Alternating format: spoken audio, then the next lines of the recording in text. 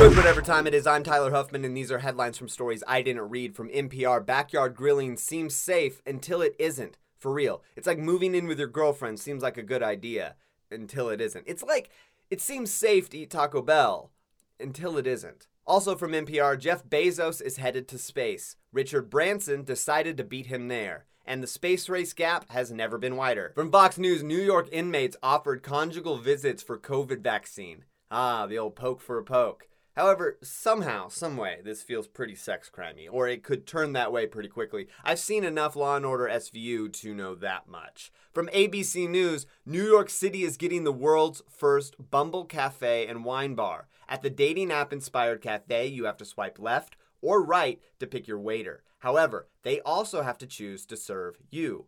In addition, you cannot order until the waiter initiates conversation. From CBS News, Expedition will monitor the Titanic's decay before it all disappears. My question is, why? Why? Why? We know why it sank, we know who survived, we know who didn't, we know the when, where, who, why, and the what. The only mystery that still has not been answered is why Rose didn't let Jack on that door. There was room and it would have held, so I guess it's worth it. And those are headlines from stories I didn't read. I'm Tyler Huffman, and you'll hear me next time.